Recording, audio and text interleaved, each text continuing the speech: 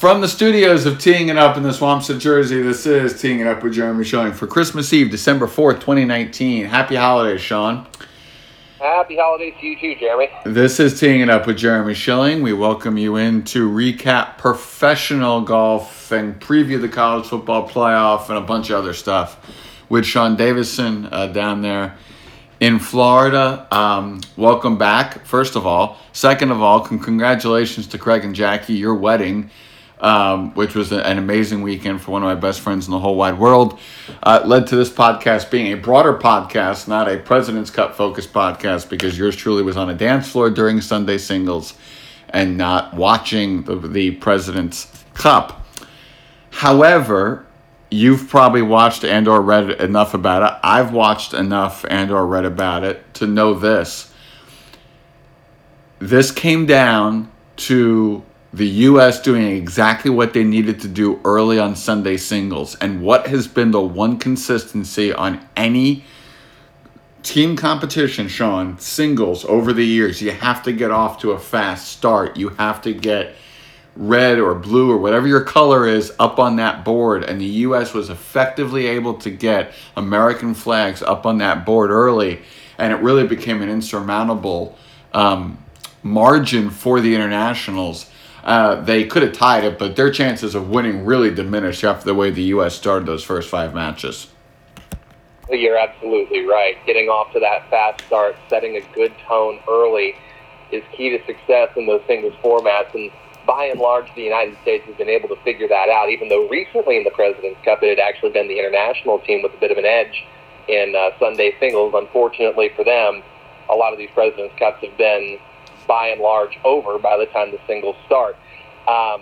This case, you know, if you want to talk about setting a tone, I think my biggest takeaway was, aside from the guy he played in Sunday singles and maybe Justin Thomas, of all the guys that were teeing it up in Australia, and this is a carryover from playing in Asia, the guy that looked like he was playing the best golf out of anybody there was Tiger Woods. Yeah. Nick Phelps went out first. Short game looked great. He was finding fairways. He was striking the ball well. He was putting well. I mean, the guy just looked like he was starting to string together weeks at the end of the year, the way we all kind of thought he might string together weeks after he won at Augusta, and then just wasn't able to sustain that during the PGA Tour season. So for me, yeah, absolutely. I was glad to see the United States get off to a strong start. I was glad to see Tiger pick himself first to set that tone. A, it allowed him to do that. B, it showed me how confident he was, and C, it allowed him to finish his match and get out and be the captain once his match was over with a bunch of matches still left on the course. So I thought that was a smart decision in every respect, and he stacked his lineup well right behind him. It was a really intriguing President's Cup, and you have to take your caps off to the internationals, picking up 10 points off team formats from a really good United States team. I get Brooks Koepka wasn't playing. I get there were question marks as to how healthy Dustin Johnson was. I know Bryson DeChambeau is still in the middle of his, how did he put it? I know he's putting on weight. How did he say he was wanting to get? He said he wanted to... he wanted to be like a gymnast, built like a gymnast. Yes, yeah. And then, by the way, I don't think you're as active on Instagram as I am, but you might have seen this. He posted a shirtless picture of himself the other night. Did you see that? Oh, no. Yes. Oh. Yes, he has clearly, and I'll just put it this way and end it, he has clearly accomplished his goal, but he says there's more work and more places to be done. He hit 192.5 mile per hour ball speed yesterday while practicing in Texas. I don't quite know what he's doing, but we'll get to that later. But to your point about Tiger, here's somebody also who had the mental wherewithal to realize, guys, I'm not ready for day 3. I can't. There's no way I can warm up and get myself less stiff. I'm not up to it. I trust my teammates, and I'm just going to sit this thing out. And what looked like, what the heck are you doing, turned into genius. That's been the big change in general for Tiger, I think, over the past few years since he's come back from his back fusion surgery, is knowing when he's not 100%, being honest about it, being straightforward about it, and if you're not ready to go, don't go. We've seen that in stroke play events. Bay Hill. immediately after the back surgery, he always plays Bay Hill, did not play Bay Hill because he was not ready. You can just go through it and you can see where he's just been very straightforward. Did he not withdraw from an event either this year or this past year? Northern Trust. Yep, Northern Trust, Liberty National. Yep, because he just did not feel like he was ready or physically able to play golf without hurting himself. So it's just been a trend now where instead of the guy who was pushing himself and pushing himself and pushing himself beyond where he needed to be, and re-injuring himself and having an absurd number of knee surgeries and ankle surgeries and back surgeries, he's really took it to heart that at 40-plus years of age, this very well could be your last shot. Nota Begay has said that plenty of times, his close friend and, of course, Golf Channel analyst has said that plenty of times on things like Golf Central and some of the network broadcasts, that Tiger has an understanding that he needs to really take care of himself this time because there very well might not be a next if he re-injures something. So you're seeing that now, and I really appreciate, from somebody who grew up watching, idolizing, and loving this guy, I appreciate the fact that for himself, for his family, for his fans, for the game of golf in general, he's doing it right this time. And if that means pulling yourself out of team format on day 3 of the President's Cup because whether it be your back or your knee or something else just doesn't feel right, you know what? He had the maturity, I think is the right word, and the, inner strength to, as a competitor, say, you know what, you're not ready. Just be a captain today. And he did. And it was a big day for the United States to sort of trim into what was a 4-point deficit, cut it down to 2. And then, of course, it set the stage for Tiger to lead things off on Sunday, pick up that huge point off the guy who I thought was by far and away the best player for the internationals all week, and Abraham Ancer. I think he will have a big 2020. Totally. And really set the tone in singles for the American side. The American side went 3-0-0. And I just, to me, it showed that this guy has the right temperament, the right balance, and the right maturity, and the right competitiveness, not just to serve himself well, but moving forward, you would expect that at some point he'll be a Ryder Cup captain. He's just got the right mentality. And team format's a whole lot different than single format when you're out there in the Masters or you're out there in a stroke play event. And I saw a lot out of Tiger intangibly this week that really just expanded my view of him as a golfer, as a person, as a competitor, and as a man. I thought it was really impressive. Totally. So many things that you brought up there, which I want to continue on. Number one, Tiger did something really important, which is he took the Hero World Challenge seriously and played fantastic golf down there. It was consistent. He made nothing, absolutely nothing, or else he would have won the damn thing. But the consistent golf that he played round after round after round at the Hero translated when they got to Australia, number one. Number two, this was Abraham Ancer's coming out party, and there is no doubt that this is somebody, along with Sungjae Im, who I think is going to win multiple times in 2020 and is set up that way and can use this as a springboard. Number three, I go back to the alternate shot on Friday over there, Thursday over here, and Justin Thomas and that putt. Love me, I love me some me, quoting Terrell Owens. That whole thing, just getting that point, or I think it was even a half point, was just monumental. And number four, Patrick Cantlay and Xander Schauffele. I've never been more wrong about somebody on this show than I was about Xander Schauffele. These two guys have some moxie, some inner tenacity. You've got two future major winners there, I believe. And you've got a pairing in these team events in Schauffele and Cantlay. And Steve Stricker said he was paying attention, both as the acting captain and as the assistant captain, that this is a pairing, I think, that can do some stuff going forward and be really effective. I want to go back to the point that you made about Schauffele and Cantlay. First of all, you continue to beat yourself up about the whole Schauffele thing. This is, I think, the third or fourth time you've mentioned just while we've both been on the air together. Because I eviscerated him after he won the Tour Championship and called him a fluke, and I feel so bad about it. Yeah, I understand that. But I actually want to go to Cantlay for a second. I mean, I don't think there's anybody who doubted at any point that this kid was capable of doing what he's doing now. Yep. It was just a circuitous route, back injury, had his friends killed right in front of him in a hit and run out in California. I mean, he's had to deal with a lot that has sort of delayed his progress. I think a lot of people forget that while he was still an amateur, he shot 60 at Travelers and was in the final group on Sunday. And went sub 30 on one of those nines, and is still, I believe, the lowest 9-hole score as an amateur ever, and the lowest 18 as an amateur on the PGA Tour.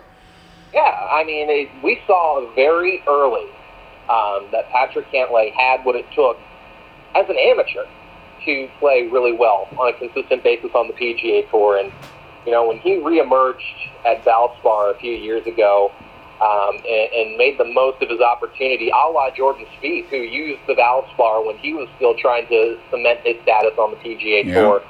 And Cantlay ended up finishing second. I thought, well, this might just be the thing that sort of turns this around for him, that allows him to gain that traction. And sure enough, he's won a few times since and has done exactly that. But the point that I want to make is that he's done it with this even-keeled, almost stone-faced demeanor that finally we saw come down in the President's Cup. And it was great to see Patrick Cantlay fist-pumping with emphasis, fired up, yelling, high-fiving, having some fun, even breaking out a smile or two. You know, we've seen this format and just the type of, not just the match play format, but the team event style of golf, the U.S. against the internationals, or the U.S. against Europe, really take guys into a different light. You know, back before Patrick Reed was Captain America, he was the guy that a lot of people scoffed at for saying he was a top 5 player in the world because he won at Doral and he won the Bob Hope and all that.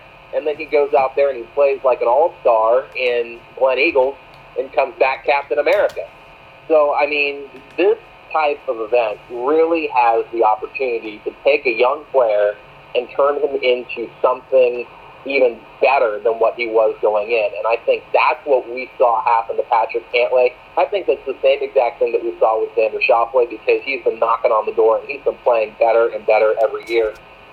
But for me, I thought the biggest difference in terms of the intangibles, in terms of the personality, in terms of just embracing the format and what it meant and getting fired up and riding the wave, I was really pleased to see that out of Patrick Cantlay, and I cannot wait to see what that sets him up for moving forward, because he's got a world of potential. You know, the other thing about Cantlay, too, is think about his wins now. He's won a President's Cup.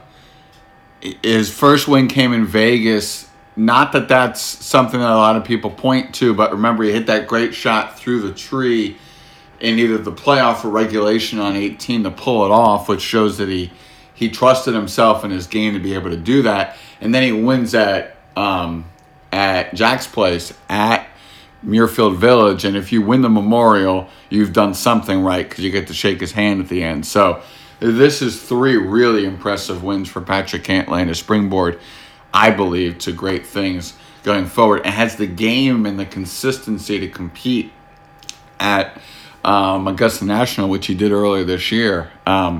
So I think that could be the spot for him. By the way, that was my dad who knocked over some stuff before, which was that loud sound you may have heard in the background. That basically explains his thoughts on the President's Cup. He was not interested in the competition. We're talking to Sean Davison here on Teeing It Up about golf and then college football, 2 things that basically come together in Justin Thomas's mind, but Alabama was not one of those who will be participating in the semis on Saturday. Final thing on golf, what's going to stick with you from 2019 in golf? You know, there's a lot of different things that you could pick, but I think the one iconic moment, the one thing that will stick with me forever, and it's ironic that you asked that question because I was just watching video of it last night, because I don't know why, I just felt like I had to, was the final putt in that final scene at 18 at Augusta. I watch that all the time. Yeah. I didn't think it was going to happen. Nobody thought. I don't even know that Tiger thought that moment would ever happen again. And the way the crowd erupted, the extended celebration, the hug with his kids, with his mom, with his girlfriend, with his aunt, the line of tour players there to congratulate him, which might not have been the case, years ago. And somebody having the idea, I forget which one of that group, but somebody had the idea for all the winners to go grab their green jackets and come out wearing them, which I thought was an awesome touch, and I hope becomes some kind of annual tradition going forward. Oh, exactly. And the fans lining him, high-fiving, he was reciprocating. I mean, everything about, I believe it was 4 minutes and 4 seconds from the time he tapped it to the time he walked into the scoring area. And it was 4 minutes and 4 seconds of absolute magic. And it really was, I would even say probably the scene in sports from 2019, not just in golf. Because, again, we've said it plenty of times. You can say he moves the needle, but Tiger Woods is the needle. And it's not just in golf. He is one of those people that moves the needle in the entire world of sport, unlike anybody else we have ever seen before. And, frankly, unlike probably anybody else we will see moving forward. So to see that moment again, as a kid that grew up watching him, as somebody who still loves to watch him, and as somebody who at some point in the future will be able to tell his kids that that's what he saw, it really is something that will stick with me forever. Remember, that moment doesn't happen if Sam doesn't lose a state soccer semifinal game. True. And it's one of those things in life that I think she'll look back on, and I know because of his New Year's resolution, Charlie will look back on and be like, "Thank you, Sam, for losing that game." and that means, by the way, not only did Sam lose that game, but Jack Nicklaus's granddaughter lost that game, and I think Jack's thankful also that she lost that game. For as much as Jack has enjoyed watching Tiger, and Sam and Stephen Nicklaus's daughter, are teammates on that team. There's some very thankful people who lost that game, and then there's whoever won that state title who is also very happy because they're state champions and can say forever, "I was a middle school state champion." So. There were a lot of winners on Saturday and Sunday at Augusta. There were. Let me also just say, because I think you made a really interesting point there.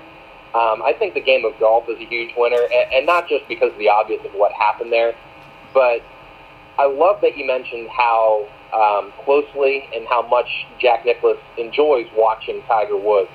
And I think this game is very fortunate that the man that is widely viewed as the best, based on what his career has entailed, particularly in major championships, has that good of a relationship with the guy, and probably the only guy. I should be careful saying that because I'm sure there was a day people didn't think they'd see anything like what Jack has done. But I would say likely the only guy, especially the way the game of golf is diversifying and the quality of competition out there. I just don't see anybody getting that far into the major column. Anyway, just seeing the relationship that Jack has with Tiger, which is not necessarily commonplace when you look across sports between one legend and the up-and-coming legend. And it's weird to even say Tiger's up-and-coming, but he'll be the first one to tell you he's got room to go before he catches Jack. Yeah. We all know it, he knows it. But that relationship is really cool. And Arnold Palmer, may he rest in peace, they had that same relationship too. All the iconic hugs and high fives behind the 18th green at Bay Hill. The King and the Bear and the relationship they have with the heir apparent in the modern day is something that I think this game has benefited immensely from. And it's been really cool to watch those relationships develop and to see the kind of genuine friendship that Tiger has been able to form with those guys who really allowed golf to become what it was when he took over, and now he's taken it to a whole new level. The other thing that I'll add, Sean, and you said that so well, fantastic Twitter feed, fantastic Instagram feed. Highly recommend it for anybody out there. And I love that we all know that it's not Jack actually posting this stuff, but it's Jack's voice. It sounds like Jack. If you've listened to enough interviews, it comes off as Jack. That, to me, I hate celebrity Twitter and Instagram feeds that sound like they were said by their PR team. And it's like, this person would never use the term like omnipresent or something like that. And I just butchered it myself. Omnipresent. There's some of those PR statements that are like, what the heck are you doing? His Twitter feed and his Instagram feed are authentic to who Jack Nicklaus is. I don't know who in his camp runs it, but whoever does with Jack is just fantastic and does a great job. Now, there's one thing Jack loves. This is going to be my transition, Sean. There's one thing Jack loves more than golf and more than his family. It's college football, and it's the Ohio State Buckeyes, who are coming in as the 2 seed in the college football playoffs. So we will start our conversation on college football, and since you follow it as a Florida State guy, LSU Oklahoma in the Chick-fil-A Peach Bowl, the first semifinal, 4 p.m. Eastern Time this Saturday on ESPN. To me, Jalen Hurts has to play a perfect game here because you know that Joe Burrow is going to go nuts. You know that this is a 3-headed monster in terms of what LSU can do. I don't know if this game is a shutout. It is a shootout. The over-under is 76, but the line is LSU 13.5. And obviously you don't talk about the gambling, but clearly Vegas thinks that this is going to be a sizable LSU win. It seems to me like Jalen Hurts has to have a perfect game to pull this off, but I think it's going to be way closer than people think, and I think it could be a really close game, and Joe Burrow is going to have a really close to perfect game. Well, I think you mentioned a lot of really interesting points, and I want to add one more, just looking at the overall college football playoff. With this transfer portal system set up and with kids being able to seek out opportunities wherever they so choose, you've got 3 out of the 4 starting quarterbacks in the college football playoff that have all sought out the transfer portal. Joe Burrow from Ohio State to LSU, Justin Fields from Georgia to Ohio State, and then, of course, Jalen Hurts, which most people would recognize more quickly, from Alabama to Oklahoma. Now, going to that game specifically, there's some things that do stick out to me. Jalen Hurts being a mobile quarterback certainly helps the cause for Oklahoma. I'm a big fan of, especially in games like this, having a quarterback that can also hurt you with their legs, and he has been able to do that with regularity, even going back to his time at Alabama. It just gives LSU one more thing to look at.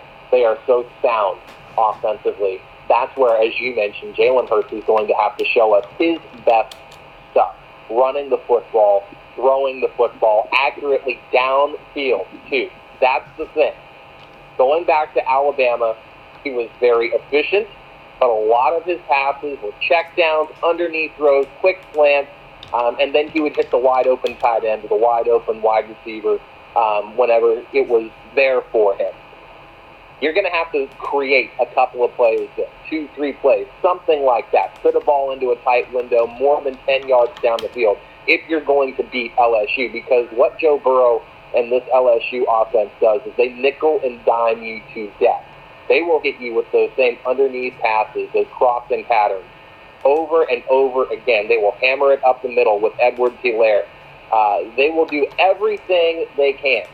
And then the next thing you know, something opens over the top, and Burrow is, of course, as we've seen time and time again this year, is the Heisman winner, accurate enough to hit those plays over the middle, and then they'll burn you that way. This is an LSU offense especially that is fine-tuned and can really hurt teams left and right, no pun intended. For Oklahoma to hang with them, you're going to have to take advantage of that LSU defense. I go back to the game that LSU played in Florida in Baton Rouge.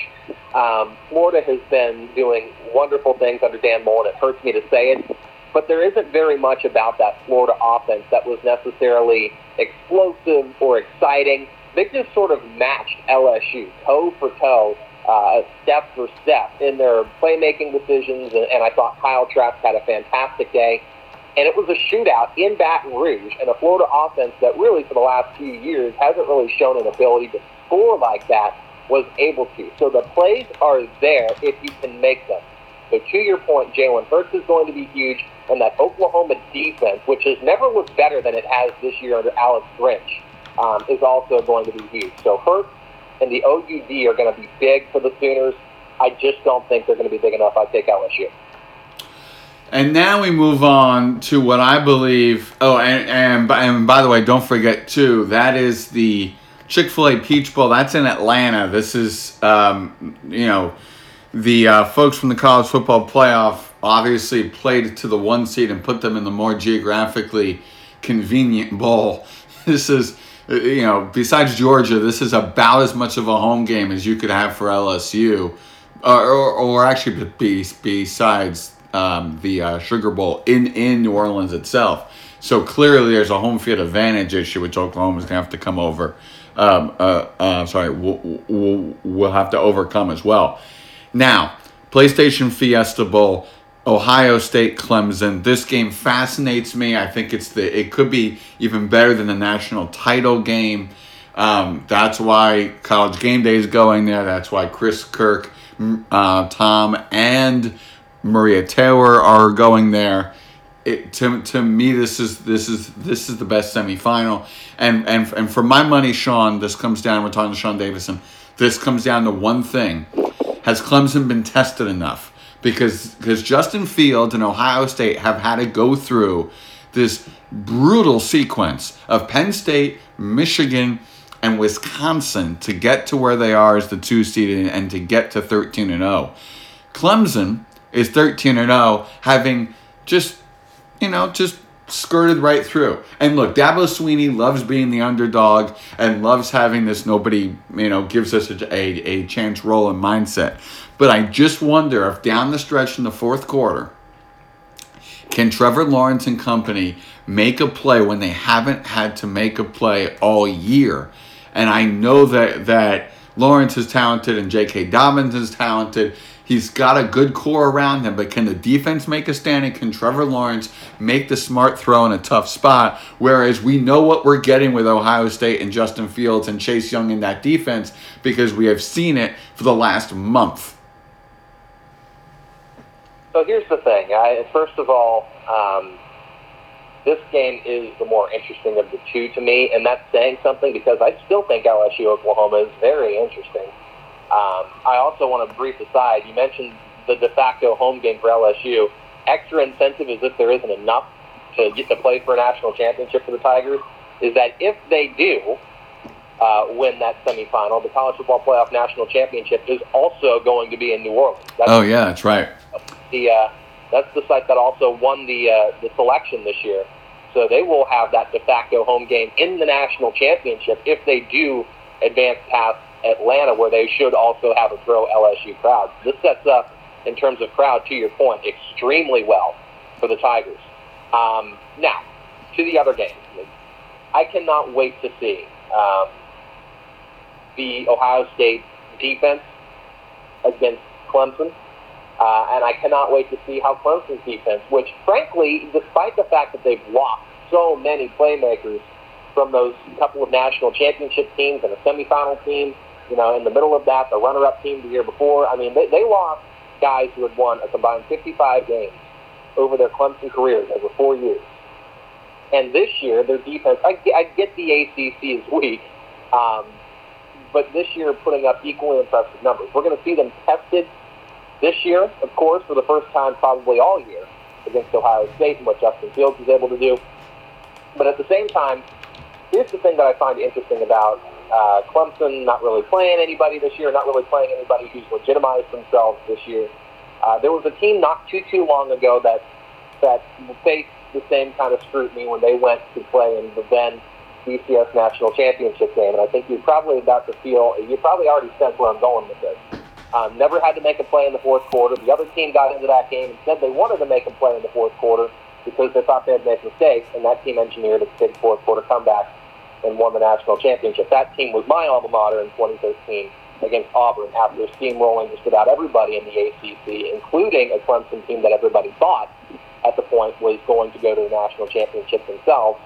And then getting into the national championship, falling behind Auburn, got into the fourth quarter as Auburn wanted, and then FSU ended up coming back. So I always pause when I think, this team has not been tested. They've not been, they've not really had to go through a gauntlet yet. They might stumble. But then I've seen firsthand that it didn't really matter that one time. So we'll see how this goes. We'll see how it goes. I don't think Trevor Lawrence has quite had the year that he would have preferred, that Dabo Swinney would have preferred. There's still something about this Clemson team, the eye test just doesn't quite add up. They just don't look quite as right, and it wasn't as clear as it was in that near loss at UNC. But here's the thing. I like the fact that Ohio State's been battle tested. You mentioned the 3 teams they beat consecutively. I like their playmakers on both sides. I thought Justin Fields really was a star straight out of high school. Didn't see much of him at Georgia, so he transferred, and he's done everything they've needed him to do. Ryan Day is having one heck of a first year as the Buckeyes' new head man. And it's really, when you look at both teams being so sound on both sides of the ball, because with Oklahoma, the question was the defense, and at times you could question LSU's as well, which is why a lot of people are thinking shootout in Atlanta and question mark in Arizona, is because both of these teams have proven over the years to be so fundamentally sound on both sides of the ball. So it could be the Ohio State defense stepping up. It could be youngsters on the Clemson defense stepping up. It could be one of the 2 younger quarterbacks. Maybe it's Trevor Lawrence asserting himself as the guy who led the Tigers to a national championship and shredded Alabama in the process. Or it could be Justin Fields coming out party. We don't know yet. But I think that one's going to be really interesting. I think both defenses are going to make plays. It's going to be considerably lower scoring. And like you, I think it's going to be a fourth-quarter game. Somebody's going to have to make a play. Flip a coin. It might be one of those things where who has the ball last is the team that ends up kicking that crucial field goal or scoring that crucial touchdown to win it. So, your predictions for these 2 games? I'll take LSU over Oklahoma. Do you want a score or do you just want a winner? Just a winner. I'll take LSU, and I actually do think Ohio State will beat Clemson. And I really do think, by and large, looking at every team in the country, especially these 4, the 2 unequivocal best teams that I think America deserves to see in the national championship. And it is razor thin, mind you, between Ohio State and Clemson. And I know I'm an ACC guy, and it's kind of against the brand to not say Clemson here. I really have been impressed with Ohio State and the way they played against the teams they played. I give them the slight edge over the Tigers. And those are the 2 right teams, I think, to see play for a national championship in New Orleans. So and that would be 2 undefeated teams facing each other with somebody ending the season 15-0. It'll be impressive. It's going to be really impressive. I mean, that's the thing, right? We have 3 teams in the playoffs that are undefeated, and that's the first time we've seen something like this before. So you guys, whichever way you look at it, if you like Clemson because of their consistency, if you like Ohio State because they've also won a lot and they've played better teams, you've got 3 really, really good football programs that have done all of their respective conferences really proud, and you can make a legitimate claim for either one. It's clear that this playoff, we're going to see a couple of teams really earn their trip to the national championship game this year, and it's going to be some hard-fought football. One, I think, like a lot of people, is going to be more of a shootout. The other one's going to be a little bit lower scoring, and it might come down to a crucial play at the end. I think LSU separates themselves from Oklahoma, and like I mentioned, I think Ohio State and Clemson kind of grind it out into the 4th quarter, and somebody makes a play late. But this is going to be a fantastic weekend of college football, and I think the profile and the popularity of this game, especially at this level, is going to continue to grow. It's going to be a lot of fun. And I know that you'll be locked in because you always are, and I know that although you love these games and you love the way this weekend sets up, what you are really excited for is the Tony the Tiger Sun Bowl and the Serve Pro First Responder Bowl. And let me find one more good one. The Nova Home Loans Arizona Bowl. Those are your games of the weekend, right? Well, the Tony the Tiger Sun Bowl, for obvious reasons, is my other game of the weekend. Yes. That's the one that FSU is playing in against the Fighting Terminators at Arizona State. So I'm looking forward to seeing that one. But yeah, I think I get the overarching the overarching point you're making is that we got a lot of these bowl games, and we're getting somewhere in the neighborhood of 80 or so D1 teams, and I know a lot of these kids work hard and they deserve to have something. But it is getting to the point where it is getting a little odd when you get these random name bowls all over the landscape, and they're kind of competing against the college football playoff for TV time and for audience draw, and they just frankly won't. Yes. And so I think that's a conversation that needs to be had. Maybe cutting back the number of bowl games, but also these bowl games are good for the local economies in these particular cities. The Tony the Tiger Sun Bowl is going to do great things for El Paso because, frankly, the University of Texas El Paso has had one of the worst college football programs for not a very short amount of time. So there actually is going to be people that are going to that stadium, that are going to be staying in those hotels and eating in those restaurants. So there's a lot of things to look at, and I understand the notion that there's so many of these bowl games, and if there's a bunch of them, the really special ones kind of feel less special. But at the same time, I can also see where it's still special for these kids who've worked hard really year-round, sacrificing their bodies just to get a chance to play in a championship quality kind of game, even if it's not the highest quality like you might see in the playoffs.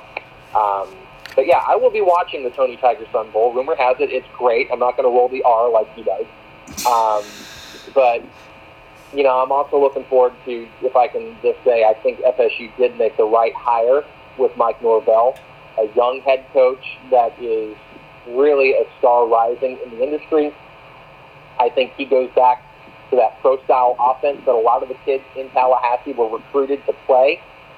He's going to have to hit the transfer portal for some O-linemen. There's still the secondary signing day in February where he might be able to pick up some really nice O-linemen, but that's the point of concern. Can you protect your quarterback, probably James Blackman, moving forward? Can you sustain a decent run game, especially with your stud running back Cam Akers declaring early for the NFL draft? And then, of course, defensively, what can you do there? Up front, you're going to get some good pressure with Odell Haggins, who took over as the interim head coach before they hired Norvell, leading the way with the defensive line. Secondary has been a bit of a question mark. Linebackers at times a bit of a question mark. So what do you do there moving forward? Those will be other questions that have to be answered in the weeks and months ahead. But I think the future is looking up for FSU. I think they did make the right hire with this one. So hopefully, all due respect to El Paso, and then more recent trips out to the Sun Bowl. That is Sean Davison to preview the college football playoff semifinals and championship game, and to recap the President's Cup and some other thoughts on golf in 2019. Thank you, as always, Sean, for coming on Teeing It Up. Thanks as always, Jeremy. Happy holidays. You got it. Same to you, and have a great day, everybody.